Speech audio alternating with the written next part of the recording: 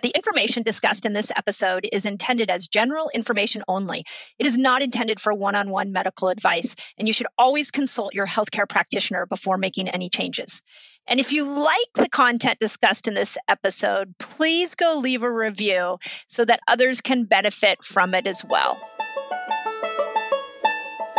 I am a woman on a mission that is dedicated to teaching you just how powerful your body was built to be. I like to do that by bringing you the latest science, the greatest thought leaders, and applicable steps that help you tap into your own internal healing power. The purpose of this podcast is to give you the power back and help you believe in yourself again. My name is Dr. Mindy Pelz, and I want to thank you for spending part of your day with me. Hey, Resetters. As we step into the new year, I am so thrilled to invite you on an extremely transformative journey with me in my Reset Academy. So check this out. If you're ready to kickstart your fasting and health journey, which I know so many of you have reached out to us and asked how you customize a fasting lifestyle for you, my Reset Academy is the absolute best place to be. So here's what you get in the Academy, and I like to think of it in terms of a complete picture. So imagine being surrounded by people who understand your journey, who are passionate for fasting, who want to lift you up and will support you every step of the way. My Academy is not just me, my team, but it is an incredible group of people that are all dedicated to building fasting lifestyles and supporting each other in it. This is why I created the Reset Academy. So when you join, you gain access to all the exclusive calls where my team and I share the latest insights, we answer your burning questions, and we guide you towards your health goals. That's not it. We didn't stop there. By becoming a member, you're not just investing in a membership, but you're investing in yourself. I am such a fan of setting you up to win this year. And my Academy is the best place I know to do that. I want to keep you focused. I want you to customize this for you. And I want you to succeed at your health goals this year. End of story. So if you're ready to unlock your fullest potential and embrace a fasting lifestyle, join me. If it feels good, join me. And let's make this year an incredible year for us all.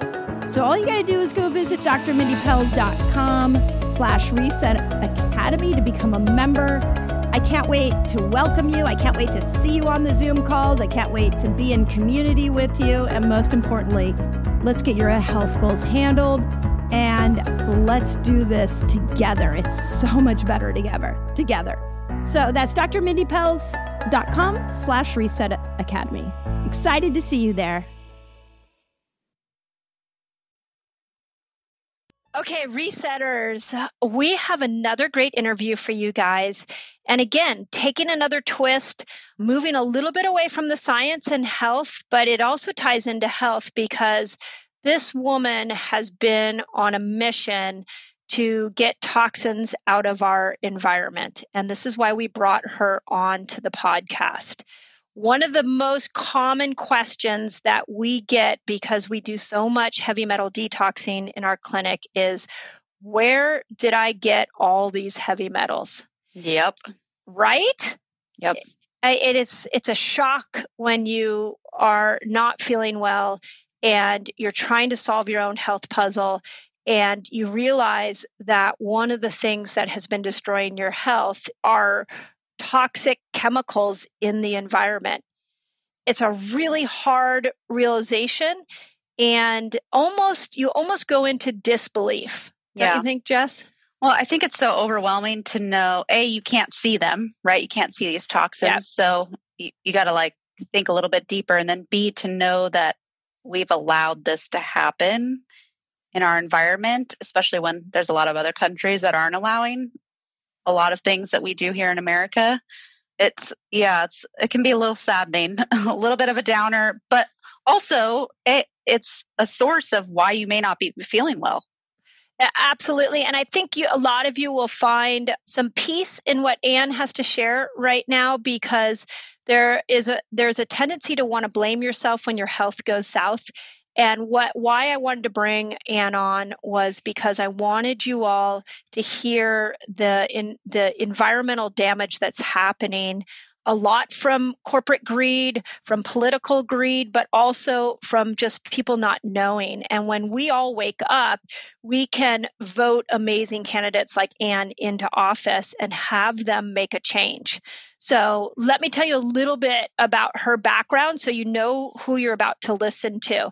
So she's dedicated her whole life to public service, and she lives in the District 15, for those of you that are close by.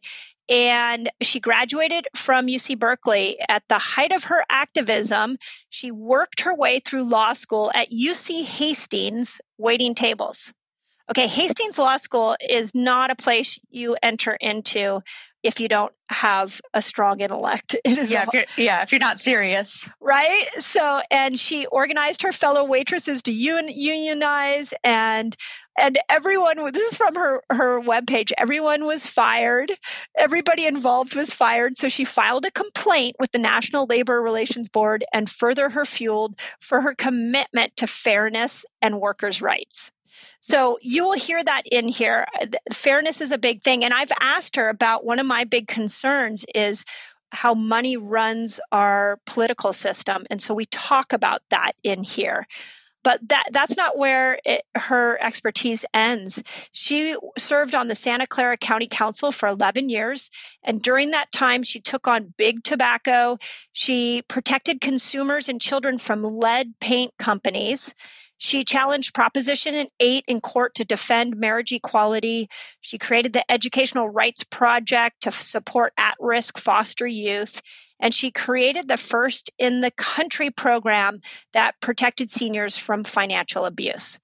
This woman is not afraid to stand up to the big guy. And again, this is why I brought her on. And I really want you guys to understand the lead issue. That was the first thing that I wanted to discuss with her. But then we dive into money and politics and environment and how we can start to change some of these things that are frankly making our life not as spectacular as it should be. Yeah, well, especially in regards to health. Especially with health. Yeah. I loved one of the things she said was like, you can either go, like, she was such an advocate for standing up for what's right. And she's like, you could either go along with what politics or big pharma is doing, or you could stand up and make a difference. And I think we could use a lot more of that. And she's really real. I mean, I was so surprised how willing she was to come on. I asked her ahead of time, like, can I ask you anything? And she's like, yeah, go ahead. Like, she wasn't nervous to talk about any topic. She's just authentic. And I really appreciate authentic leaders that are smart and looking out for the good of everyone. So you guys enjoy this one. If you want to know where the lead paint is coming from or the lead is coming from, be sure to listen to. And if you love Ann, support her. This is a time when we got to put people into office, whether they're in our districts or not, that are protecting our health. And Ann is really doing that. So enjoy. So I have a very, very unique guest for us today and a really unique conversation about our environment, toxins, big pharma, you name it, we are going to go there. And let me start off just by welcoming Ann Ravel to the Resetter podcast. So welcome, Ann. Thank you so much. It's great to be with you. So I have to start off by telling you that on my platform, we talk a ton about diet and fasting and mindset, and I have never officially brought a politician on. So you are my first politician. So welcome. Well, thanks for inviting me. And as I told you, I could use all of those things. So we could just talk about that if you prefer. Yeah, we could. And I'll come over and give you a personal consultation on how to fast and use keto. It's a deal. What I really want my audience to benefit from in this conversation is the work that you have done in the world to really clean up our environment, to really address toxins, to get big pharma out of politics. Like, you are a force to be reckoned with. I did a little research on you over the last day, and holy cow, you don't sit still, do you? No, I don't. It's impressive. It's impressive. So let's start off with this. You are now running for the California Senate. And my first question to you is, why the heck are you doing that? That has to be the most challenging job, being a politician. What is moving you to run for this seat? Well, there are a couple of things, and you mentioned lead paint, and that's one of the reasons. I mean, for the most part, what happened when I came back from DC, and as you probably read, I was at the Federal Election Commission, which was probably by far, at least at that time, the most dysfunctional agency in the federal government, and was unable to perform the mission that it was supposed to perform for the American public. It was so frustrating to me. And I saw that to be true about DC just in general. And when I came back home, which, my husband and kids and dog were all here all along. But when I came back, I realized there are a lot of problems in California as well, and they haven't been fixed. But what I thought was, here's a place where you can actually make a difference in the state Senate in California. And that difference makes really significant change possible in not just the state of California, but all across the country. As we know from the emissions rules that were ultimately enacted by President Obama, and they started in California at the state Senate. So it seemed like a really good place to make a difference, because I've been a public servant my whole life, and that's what I wanted to do, is make change. But let me tell you about the lead paint, and I know we're going to talk about it anyway, but that too made me want to run. We filed that lead paint case in 2000, which was the first case ever filed that succeeded against paint companies for lead paint that they had put on the walls. Am I preempting you? Because no, go for it. No, personally, I just want to chat about lead paint all the time, because we are in the trenches trying to remove this junk out of the human body, and we need people who are standing up for policy on it. So you're speaking my love language right now. That's good. It's a little bit of a long story, but it actually led to me really deciding to run. And so I knew that lead paint was on the walls in mostly older homes in the San Jose area, as well as the rest of California, in mostly low-income neighborhoods. Yep. And while lead paint had not been allowed since 1978, the impact was still causing brain damage and brain delays in children from 0 to 5. So I was outraged about it. I worked with the health department, and I decided to file suit to have it removed, and I hoped for damages. But ultimately, we ended up filing that case, and that was my first opportunity to see what politics was really like, because I was at the county council's office. I wanted other cities and counties to join my lawsuit.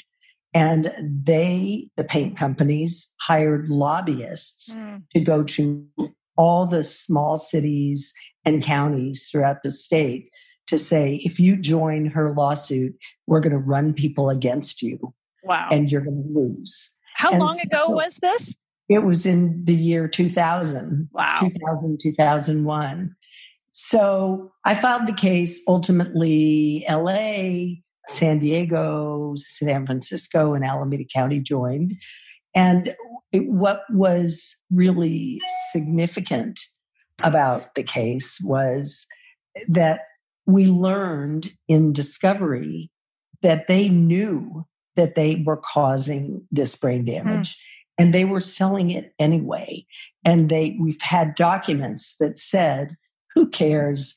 It's only black and brown kids anyway. Well, nobody cares, right? Wow. So you can imagine. They were painting our schools with lead paint.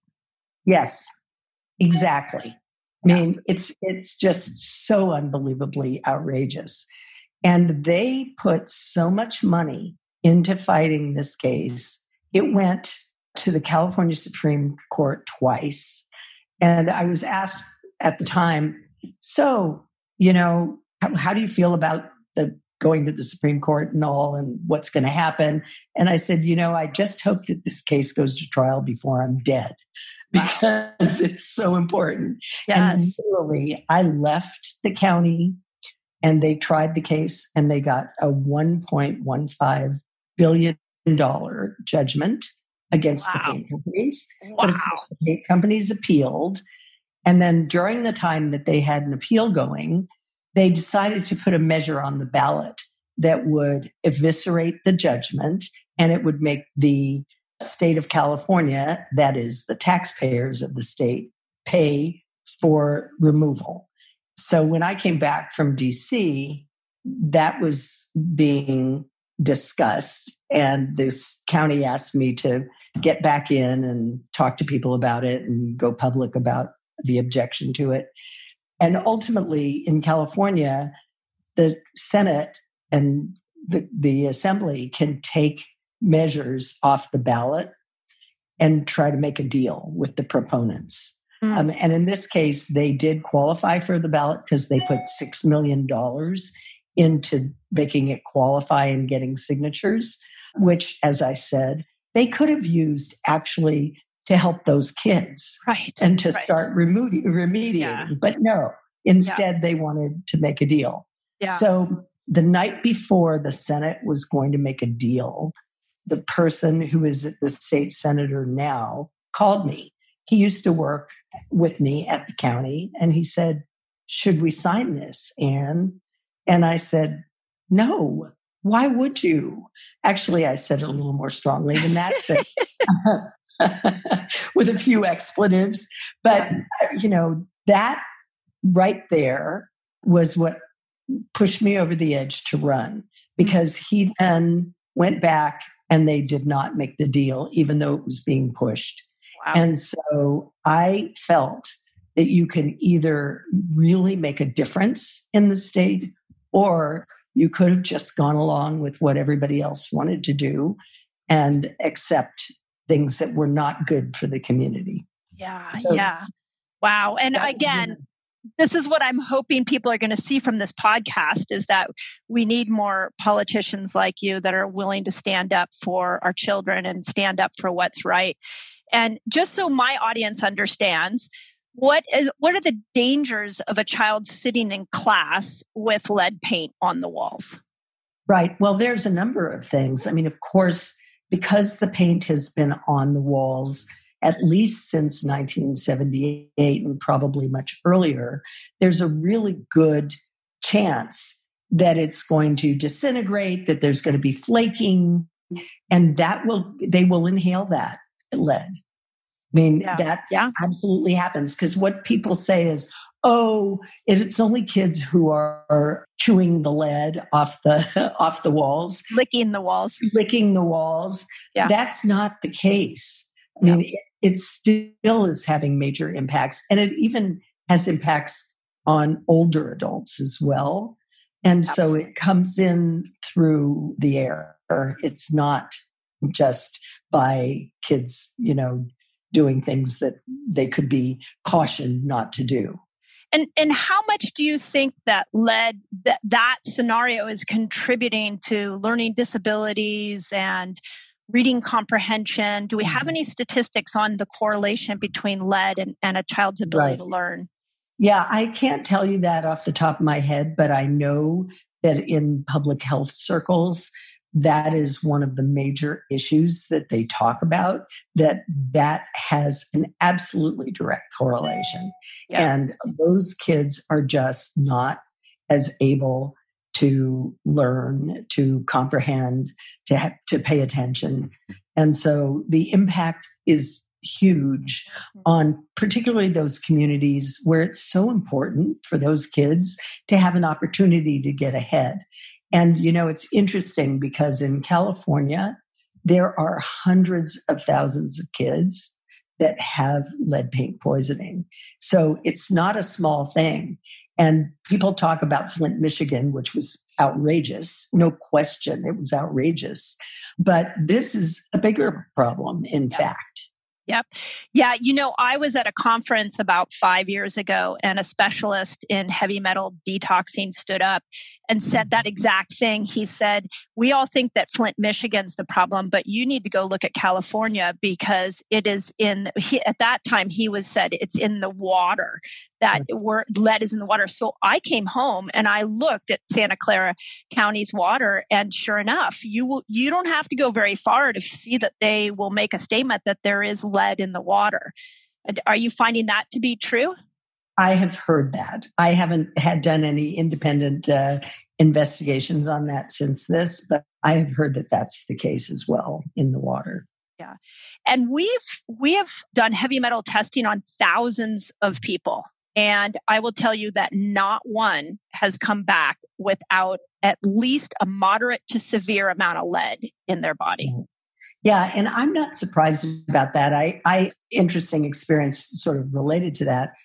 When I was at the Justice Department in Washington, D.C., they had old water fountains that were carved into the walls, really. The building was built with the Works Project administration, so it's probably in the 30s. And, what did I know? I'm drinking the water, and they found out that there was a significant amount of lead in those water fountains. Yep. And what about, if we go back in time, we used to have leaded gasoline. And we know, I saw a research or a study that they believe that because of lead in the paint, lead in the soil, lead in the water, lead in the air, that right now in this moment that we have over 600 times more amount of lead in the human body than we did a century ago. Yeah. Are these still issues that we have to deal with? Well, there are clearly issues because, I will say, for example, the lead paint case has just settled maybe less than a year ago. It finally settled. So nothing has been remediated yet. And the state did not have enough money to be able to do it on its own as they should have, but they didn't have sufficient funding. And so, wow. And this remediation is only going to take place in those places that sued. And there's still lots of places throughout California. There's Bakersfield. There's, places in the Central Valley that have significant older buildings that are probably replete with lead. So the problem is not going to go away anytime soon. And I was recently speaking at an event in Memphis, and I sat next to a federal judge who was hearing a lead paint case. And I started talking to him about it. And he was from someplace, I can't remember, but I immediately sent him all the documents that we had in our case. So this is true. This is a problem throughout the country. And I know, for example, Scott Walker, when he was running for office, right maybe a week or two prior to his election, he got hundreds of thousands of dollars from the same paint companies that were involved in our litigation. And a week after he got into office, then he signed a bill saying there could not be any liability for paint companies. Yeah.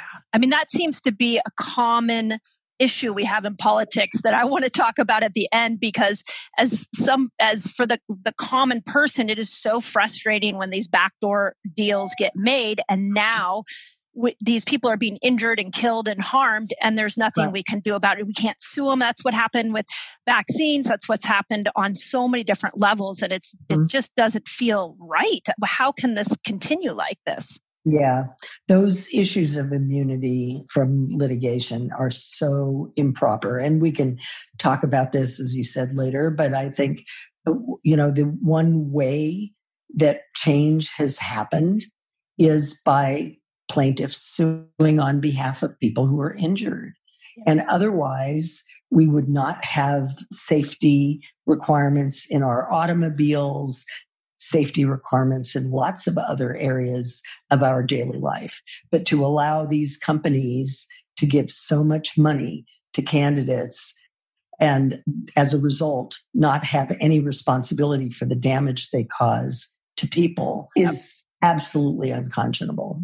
Agreed. Absolutely agree. And again, like at the end, I want to talk about that because I know in talking to people within the health world and talking to patients is just such a frustrating moment. Mm-hmm. Speaking as a parent, I will tell you that when my kids were in elementary school, I was shocked at a couple of things. I was shocked at how many learning disabilities there are just in our society in general. I'm shocked at how many cases of ADD and ADHD there are. When my kids became teenagers, I was shocked at how many cases of anxiety we have. And these were not things that we dealt with when we were children. Do you think there's an environmental piece to that when we go and we break down how many toxins our kids are exposed to? Yeah, well, I probably don't know enough about the science, but I wouldn't be surprised that that's the case. I mean, I think there's probably a combination of things, and especially with regard to issues of kids who have delays and other things, people are saying that there is a connection to toxins and to various other things in the environment. So I think that probably makes some sense. The anxiety issues, I mean, I think we have a particularly difficult time period where, there's so many stressors on people. And I've heard, especially now where, kids aren't in school, they're not seeing their friends. Yeah. I mean, it's having a really deep impact both on children as well as on adults. Yeah.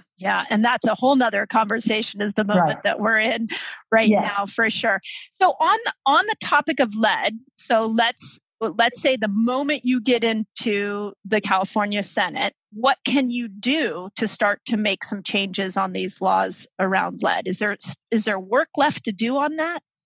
Well, yes, because it needs to be throughout the state. And so we absolutely need to be much more vigilant about lead and about any of those toxins that we know are causing health issues at least, but also very detrimental impacts on children. So no question that those are things that can happen. Certainly there are things that can happen to make sure that there are people who are actually voting on behalf of the people they serve and not on behalf of industries that are giving them unbelievable amounts of money to get them elected. Yeah. And again, I feel like we're at the crux of the problem that we're seeing right now. Mm-hmm. And, again, I always say when people ask me like what I do, I always say, well, I'm in the trenches with people trying to help them put their health back together. Mm-hmm. And so much of what happens when we go to do like a heavy metal test or we start to test to figure out where their health went off, the questions that I get back are, how did this happen? How did I get lead in me?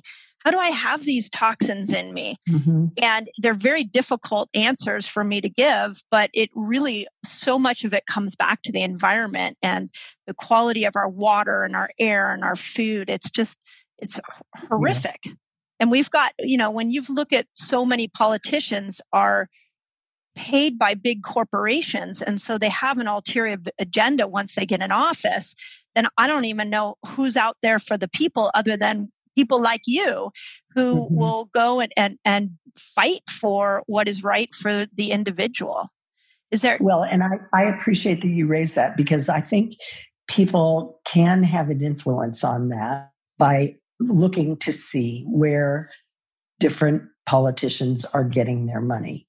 And, it's one thing to have a corporation, give you a small amount of money. It's another thing, as what happened with one of my opponents in the primary, when they give you $1,500,000 and it's a California Senate seat, it's not the presidency. So, those are things people should learn about and be aware of, because to think that those things don't have an impact on how people vote and what people do is just ridiculous, because it does. There have been studies about it. Yeah. So is there a way, just again, so I can empower the common person, and I'll put myself in that category, is if I'm looking at a politician, is there a way for me to see where follow the money trail? You just use the right term. There's a group, and I was on their board for a while, but since I'm running, I'm not any longer, but it's called the National Institute of Money and Politics. And they have a site called Follow the Money. And it looks both at federal now and as well as states to see where different people are getting their money. If you're in California, we have a pretty robust system of disclosure. And so when things are disclosed, they're often not. We know that. But when they're disclosed, they have to report it. And so it would be on the Secretary of State's website. If it's been disclosed. If it's been disclosed. Yeah. I think we have a problem with dark money. And that's a whole other conversation. Yeah. Well, yeah. Because this is, politics is a hot topic in my household. We talk about it a lot. We believe in voting. We believe in showing up. And it would sure be nice if we could look at a candidate and then look at the funding, knowing that this is the way it works, and then realize that we are voting for all those corporations that this person is backed by. Don't you think that would make it a lot more simple for the typical person? But that's not, you're saying in California, it's not that simple. Well, no. Usually in California, when a candidate has an ad or when there's an ad that's run on their behalf, you have to disclose the top 3 funders. Mm-hmm. But I don't think that's enough, honestly. I think you have to have more transparency.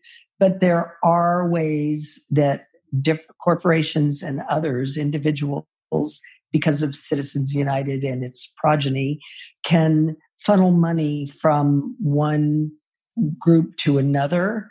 Like you'll give money, say, to some group, and then they'll give it to the Chamber of Commerce, and the Chamber of Commerce will do a ad. And so nobody knows who's really behind it. So, that's called dark money. I did a case about that at the Fair Political Practices Commission against Koch brothers groups. And Koch brothers give a ton of money that way to prohibit or defeat environmental laws. Wow. So how do we know? How can we know? There's no way to know other than to get to know the people you're putting in office. Like, yes. I know you do a lot of coffee talks, and you do Zoom talks now. But how do people know if they're, how do you know who you're electing? Well, that's a really important question. I mean, you know what money they get directly. And if there's a lot of money spent on ads, as there was with my opponent in the primary, because they do have to disclose who's behind it. And so in that case, you will know that this person is taking an unbelievable amount of money from one source, which is just, human nature, that they're not going to be giving that money unless they think they're going to benefit in some way from giving it. And, with regard to the dark money, I mean, that's the problem with it. It's been said about dark money that it's only dark to the American people. It's not dark to the recipients of that largesse, because they know exactly who's giving them the money. And as a result, they likely will be beholden to them. Wow. So, and I don't know if you know this answer. Do we know what corporations tend to be the biggest donors? Are there categories that we can look at? Is it the oil companies? Is it big pharma? Like, who's doing the majority of donating right now? If you're looking at California, the biggest donor in California is not a corporation. It's the teachers, the CTA. Interesting. They are the biggest donor. But definitely pharma does give money. I know it does on the federal level, as do the oil companies. The case that I was referring to was oil companies in California. Okay. So those are big donors for sure, always. And for the most part, corporations per se are not always the biggest donors. Often they are these multi-gazillionaires who also want a particular policy that will benefit them, which is some of the reasons that abysmal federal tax passed that benefits only the wealthy. Yeah, and then they go back into the cycle. So, and before we leave completely lead, I just want to point one other thing out, because it's the thing that will keep me up at night, is that nothing has been done. The settlement was made, but the lead paint hasn't been taken out of those counties. That's still left to be done. It is still left to be done, and I think part of it is the health departments have to get up to speed to be able to. There's already programs to do it, but removing paint from the walls is an arduous process because they have to make sure that it doesn't spread more. And so it takes a lot of time and a lot of effort to do that. It's going to be done. It will be done. Okay. But it will, as I said, unfortunately, it's only going to be done in the particular places that joined in on this lawsuit. So there's still, that was 3 counties, I think you mentioned. There was only 3. No, it's Alameda, San Diego, Los Angeles, San Francisco, and Santa Clara. Okay. So a few more. Yeah. And they're the most populous, but on the other hand, they're not necessarily the poorest counties either. And those counties have significant issues. So I've teamed up with Tony Horton. Do you know Tony Horton? He was the creator of P90X, one of the most revolutionary at-home fitness programs. And we created together a new fitness program called Power Sync 60. And it is literally, this program's never been done. It is a revolutionary 60-day program for both men and women. So here's why I want you to join us, is that we literally created Power Sync 60 with you in mind. So it doesn't matter if you're a cycling woman, a postmenopausal woman, or a man. One of the things I brought to Tony was that when we work out, we have to think about our hormones. And he had never done that in the millions of workouts that he's created in his lifetime. We also included a free bonus meal plan and a customized tailor way you can eat right for yourself. Also, of course, we put some fasting in there, and it was a beautiful meeting of the minds. So this is like a passion project that I'm so excited to share with you. And in order to get it, all you got to do is visit drmindy.org and use the code PS60PELZ. So PS60 and then my last name, PELZ, P-E-L-Z, to get 20% off. And you get lifetime access to the program. So that's drmindy.org, and you use the code PS60PELZ to join all of us. I'm actually doing this myself right now.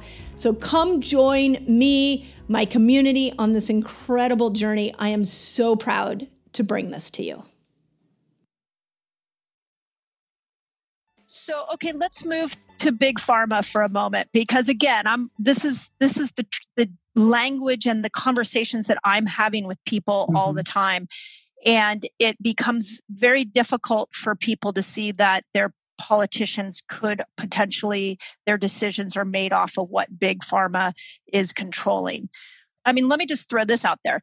Will a politician actually get money from big pharma and now have an obligation to vote a certain way on, per se, like a vaccine bill, or does it work like that? Where no, that would be illegal, allegedly. Okay, that would be great. That would be a quid pro quo. Okay, and that's not appropriate.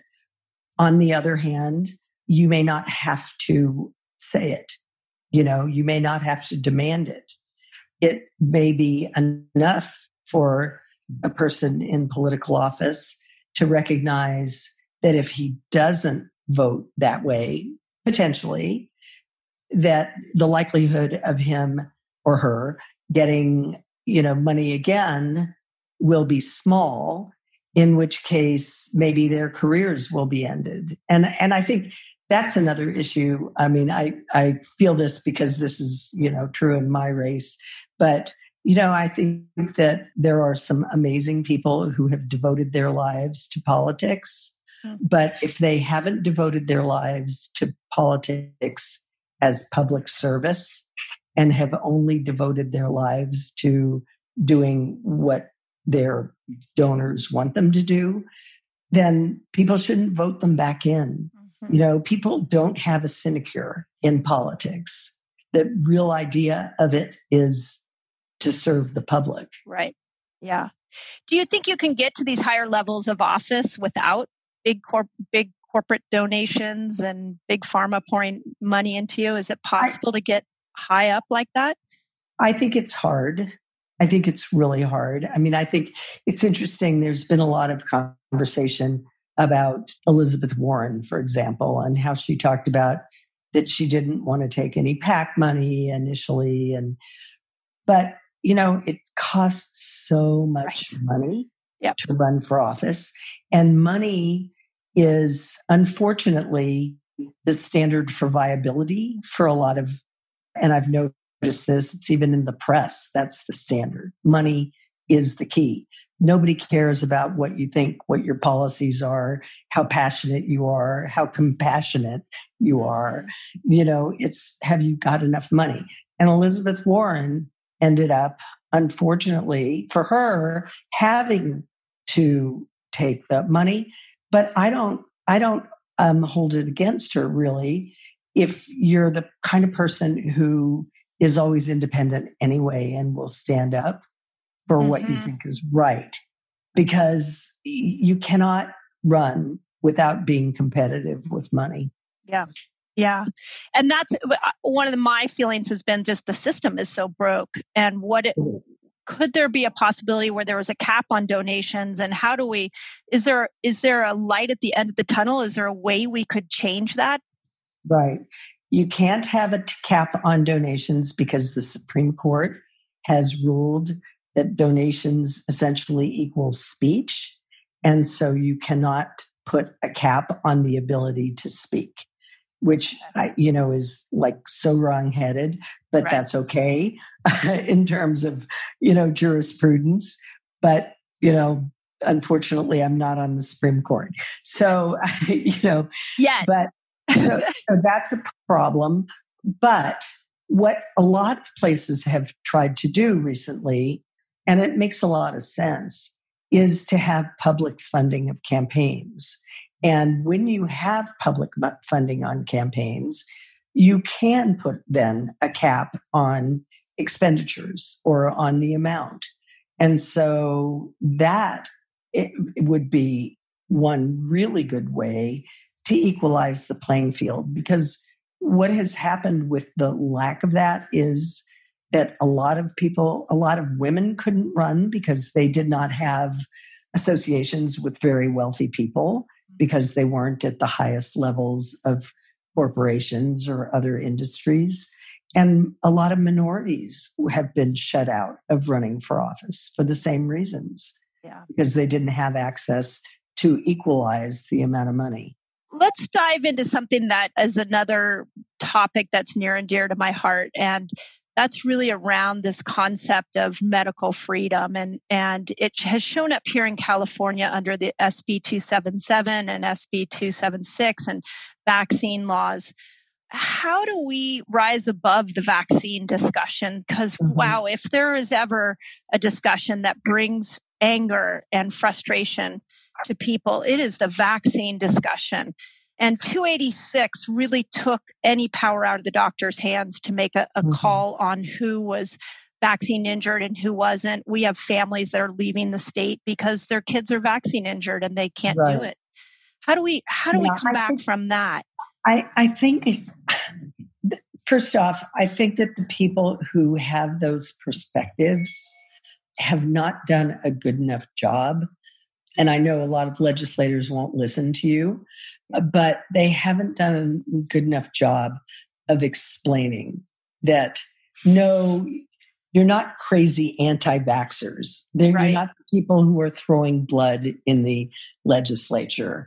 You're not, there's been so much that has been described about you that is not accurate. Yep. And I think that's a real PR problem for your organizations, because the truth is many of you are extremely thoughtful. Most of you have children who have immune disorders that need to have those exemptions. So you understand these things and you're perfectly rational and reasonable. And so somehow the discussion has to change. And I've tried to have this discussion when I've been in Sacramento talking about this, because someone said to me, "Oh, I heard you were an anti-vaxxer." And I said, "I don't know what you're talking about. I have met with these people. I think there are thoughtful reasons why there need to be exemptions, why there need to be doctors who aren't intimidated and are willing to be able to have that patient-client relationship." And so that is not, I'm not anti-vax by any means, It's just making sure that the testing is appropriate, that they're really doing what they need to do, that we have a lot of information about the vaccines that's much more transparent to people. All of those things are, in my opinion, a no-brainer. People have a right to know. You have a right to know about who's behind campaign contributions, and you have a right to know about what you're putting in your body and whether it's going to have a negative impact. And so I feel like somehow that conversation has to change, because this should be no different than the way people of who are thinking people decide any issue. And you have to look at the facts. You have to look at the science. You have to look at people's experiences. You have to look at the data, and you cannot eliminate people's ability when they have valid reasons to do that. Yeah. And I don't know how deep you know about vaccines, but one of my concerns, and I know it's not just my concern, but it's a concern of many people in the public, is as we're sitting here in this moment of crisis, that there is a hope for a vaccine to save us all. And yet there should be safety studies that are done to prove that these vaccines are safe before they put them in the human. Are we doing enough safety studies? Well, I absolutely agree with you on that. I think that there is such a rush to get these to market because of what we're suffering. And I understand that completely, but it's so important for there to be sufficient safety studies so that we know that this isn't going to create a worse problem than the one we are already living through. And so I think that, obviously we know that in certain cases, there's political pressure to get these things out quickly, but we shouldn't take this for granted. I think you're right about that. I mean, look, everybody's laughing and saying, "Oh, Trump is suggesting that, you should drink, take the malaria drug or take this." But, we have to make sure that the same thing isn't applicable to any vaccines. Yeah. Yeah. And is there a world that exists where maybe someday we can do that? This is where I go to my optimistic brain of like, someday we will rise above all of this, and we will see that we need to look out for the benefit of people. Everybody. Yeah. Yeah. I think I am somewhat optimistic, and I'll say because, I, as you know, did work suing pharmaceutical companies when I was at the Department of Justice. And so I have my skepticism, and I'm skeptical for sure about the studies and the trials and the way that they have been manipulated. And I am skeptical about relationships with some of the doctors who have provided reports and they were not necessarily independent or accurate. So I understand all of those things. And then on top of it, I understand the costs and how they do not have to be so high so that it's difficult for people to get pharmaceuticals and medication that they need. So, I'm not a rube on this, but I think that maybe coming out of this sort of moment of crisis that everybody is feeling, that maybe they'll be held to higher standards. I think that they will have an incentive to do that because it might actually change people's perceptions of them as companies. Yeah. And, one of my ahas in this moment is just that there's been so much broken. Our healthcare system has been broken. Our political system has been broken. Mm-hmm. And where I go to when I'm in a good place is I hope that we can rise above it and create something new, that there will be not this partisan politics, and that we'll create a world where everybody's decision is not bought by a corporation. And am I dreaming? Is there like a possibility of where we can rise above and come to a place that works for everybody? I hope that that's true. And, I could be the world's biggest cynic, but if we don't have hope that that's going to happen, then people are just going to say, why vote? Why get involved? Why do this? Because there's never going to be any change.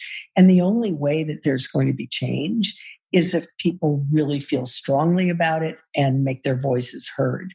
Because politicians do listen to that. They want to get reelected. So they know there's sort of a combination of you need the money, but if people hate you, you're not going to be reelected. So I think that it's very important for people to have that hope so that they can mobilize like your groups and be really very outspoken about what needs to happen. And how do we mobilize? So that this has been another dilemma that I've come up against is, do you make appointments with your politicians and you sit down and you talk to them? Do you march on your capital? Like, are there more effective ways than others to get your voice heard? Well, I think people do march on the Capitol. I would say having a large group of people all calling a congressperson's or a local elected official's office and expressing anger or dismay, if you want to be nicer, that's going to have an impact. If they get lots of letters, and not the ones that, somebody just writes the same thing all the time, but a personal letter that I'm sorry, you cannot continue to do this. And people are certainly responsive to large groups. And, it is true, there have been studies that they, in their own offices, will tend to talk to people with money, people that are either big donors or corporations or the like, and not to just regular people. And that's a problem, but you have a group that has a lot of people in it, and every one of you is calling their office and saying, this needs to change. I think they're going to get the word. That over time that we'll get to them. Yeah. Yes. Yeah. Interesting. So we've had some interesting discussions in our household because our 17-year-old son will turn 18 in September, which means that he will vote in the November election. And another voter for me. Well, we are like right outside the edge of your district. My parents are in your district and they were over last night. So we were discussing the policies that you are strongly hold close to you. So we're turning them into fans. But what was really interesting is that we asked him, like, okay, so, instead of looking at the candidate, instead of looking at the party, how about we look at the issues that mean the most to you? So as a 17-year-old, we said to him, tell us the top issues that you think are the most important. And, one of his top was the environment, which, we made us proud, but we also want him to think for himself. And one of the challenges I have found as a voter is the top two issues for me are the environment and medical freedom. And yet there's very few politicians that will hold those two topics at high standard. You're one of the few. Why do you think that is? Well, I think everybody's conscious of environmental issues as being important in the state. On the other hand, they may not have the guts to stand up for them. But, what we know, and and I know, and everybody in the world should know, is we're running out of time. And we have to be much more aggressive about what we do for the environment. And, it's not going to be a good thing for your children or my grandchildren, for sure. So I think that too, these are things that require information to be given about your views to the people who are in elected office, and make sure you organize a lot of people in the community to do the same. Right. And make donations when you feel like you can. Right. I mean, I've seen some there's sort of a new emergence of, or at least new to my brain, of this concept of progressive candidates that aren't necessarily falling into either party, and yet they aren't backed by corporations, and they need funding regardless of whether they're in your district or not. And I would put you in in that category of, I don't know if you put yourself there, but I put you there. I do. It's interesting. After running for office, I realize I should have given people more money. And I'm not saying this because I feel bad, because now I realize how much it means. Yes. And it does, unfortunately. But I regret that I, was not more forthcoming. And I am now. Yeah. When people ask me who I think are going to be good. And that's the thing. Districts in California, it doesn't matter, because the laws are going to be applicable throughout the state. So there's not just related to certain geographical areas. And the reality is most of California has a lot of the same issues. I mean, it's maybe slightly different environmental issues in the Central Valley, or, the worry about the Bay rising that may not be applicable other places, but everywhere has the same air quality problems. Right. And I would say that's probably across the country too. Like, we have to maybe stop thinking about our own districts and donate to those candidates that are going to make change especially on environmental issues that affect us all, regardless of where we live. That is exactly right. Because we know anyway that even if California has incredible lowering of emissions, which we haven't had yet, and we haven't reached our goals, but if we did, it really isn't going to matter unless all of the other places in not only the country, but in the world are ultimately doing the same thing. Right. Yeah, especially on the environment. So let's fast forward to next year when you're in office. What are the top 3 things that you are going to really focus in on when you first get in office? It's interesting because I've changed a little bit, in part because of what I see with the coronavirus. Yep. And I always felt that this area has so many problems, including transportation, all of which are intertwined with the environment, but also housing and affordable housing and homelessness, all of those things, as well as, the lack of affordable childcare that keeps women down and others, families. I mean, all of those things come in part because of the huge economic disparity. And it's kind of driving me crazy that people are saying, oh, the coronavirus has laid bare economic disparity. Are you kidding me? It's been right in our faces for so long. Yeah. I mean, I can't imagine why people suddenly had to realize this. And I guess what they're saying is they're now realizing it, that those people can infect them as opposed to... interesting. Right? Yeah. I mean, so that really bothers me. So I think a lot of those issues are going to be big issues for us at the state. The budget is going to be a huge issue about prioritizing.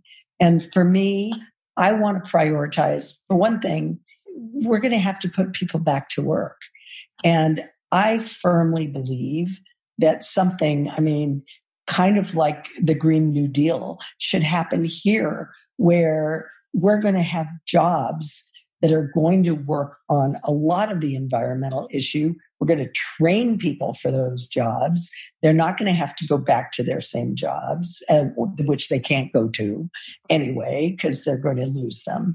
So that's one way to do both things, to give people, gainful, important employment, and also do it in a green way, in a way that's going to make a difference. Absolutely. I'm curious if you saw the research that was done on air pollution and the effect of PM 2.5 on the lungs, and how they're seeing areas that people are having the worst reaction to the coronavirus have the highest amounts of air pollution. Yeah, I saw that. Yeah. And what do you think about issues like regenerative agriculture? Like, our soils are so depleted. How are we going to, we're not even eating food that comes from mineral rich soils anymore. Yes. I think that's really an important part of the environmental protection that we need to have, that most people don't talk about. But for particularly in this valley, which when I grew up here, this, as you probably know, it was the Valley of Heart's Delight. Yep. I picked fruit. I worked in the canneries. I walked through a cherry orchard to get to Willow Glen High School. So I understand how important agriculture is. And I think we need to make sure that it remains in this valley, number one, and that the people are able to do that kind of regenerative agriculture.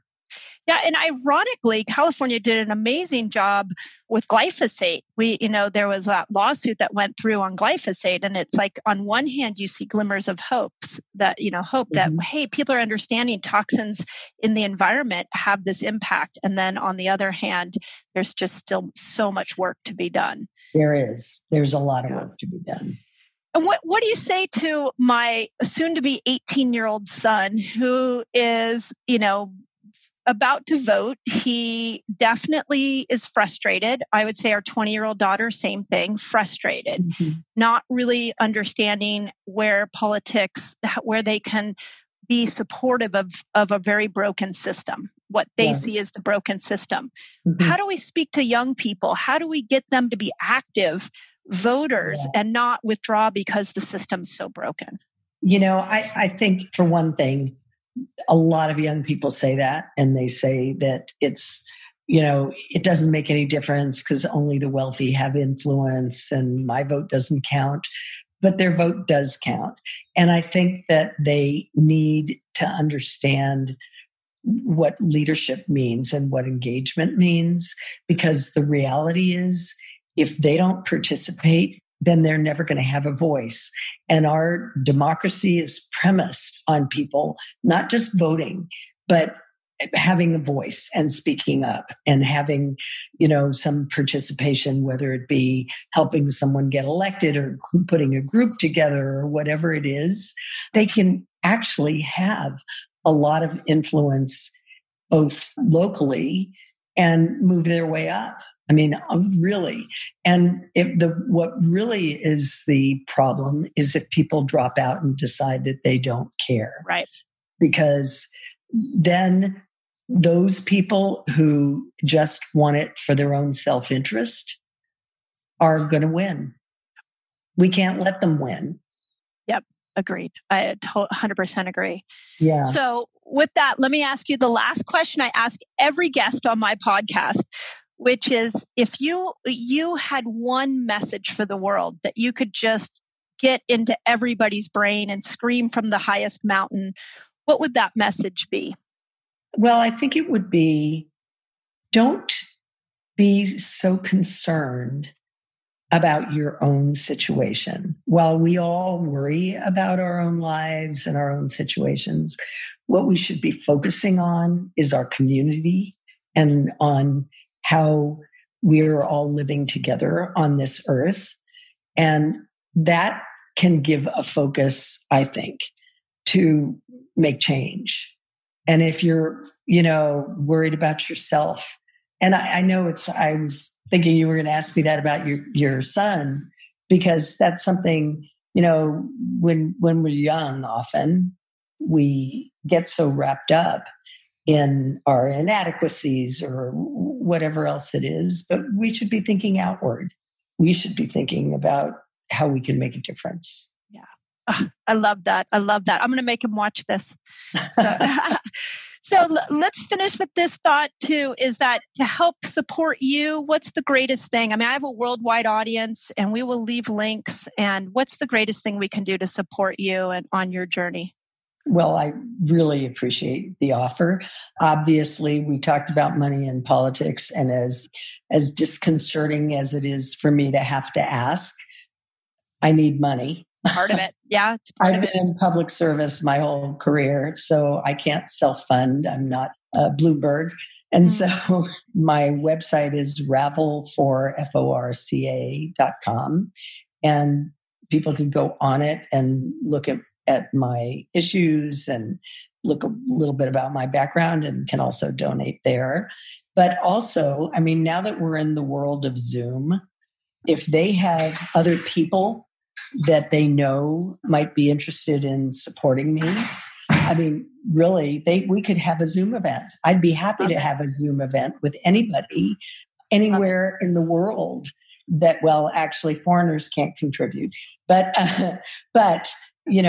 very happy to do that. And so we can help spread the word. Yeah. Oh, I love that. I'm thinking of my wheels are turning of like, how do I create a resetter Zoom event? So that will be a to be continued moment. But resetters, I will leave a link in there. If you feel moved by anything that Ann said, regardless of where you live, please know that putting thoughtful leaders into these positions impact our lives beyond anything we can even comprehend. So again, I have so much admiration for you, and anybody who is willing to go down this path for the good of people, just thank you from the bottom of our heart. Thank you so much for what you're doing. I really appreciate it. And one more thing to all your listeners, you can email me anytime. And if you've got ideas and you too, ideas, things that you want to share with me to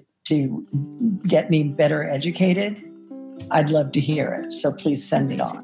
Amazing. Well, we're going to teach you how to fast. So once this is all done, we're going to give you some fasting tips so that you can turn yourself into a superhuman. I may make it sooner than that.